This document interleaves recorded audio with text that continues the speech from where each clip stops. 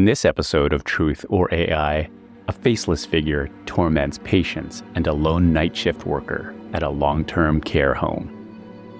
Can you guess if this story is the truth or if it was created by artificial intelligence? The night shift. I used to work night shifts in a long-term care home, and one night everything changed. At 2:59 a.m., a resident's bell rang.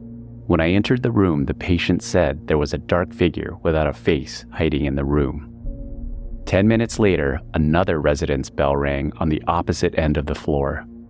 This time, the patient said there was a creepy man without a face in their room. Terrified, I asked a nurse to stay with me for the rest of my shift. I never expected to encounter anything supernatural, but from that night on, I never worked another night shift alone. So what do you think? Is this story truth or AI? If you guessed truth, you're correct. And it was shared by user BadMamaJama080818 on Reddit in the Ghost Stories subreddit.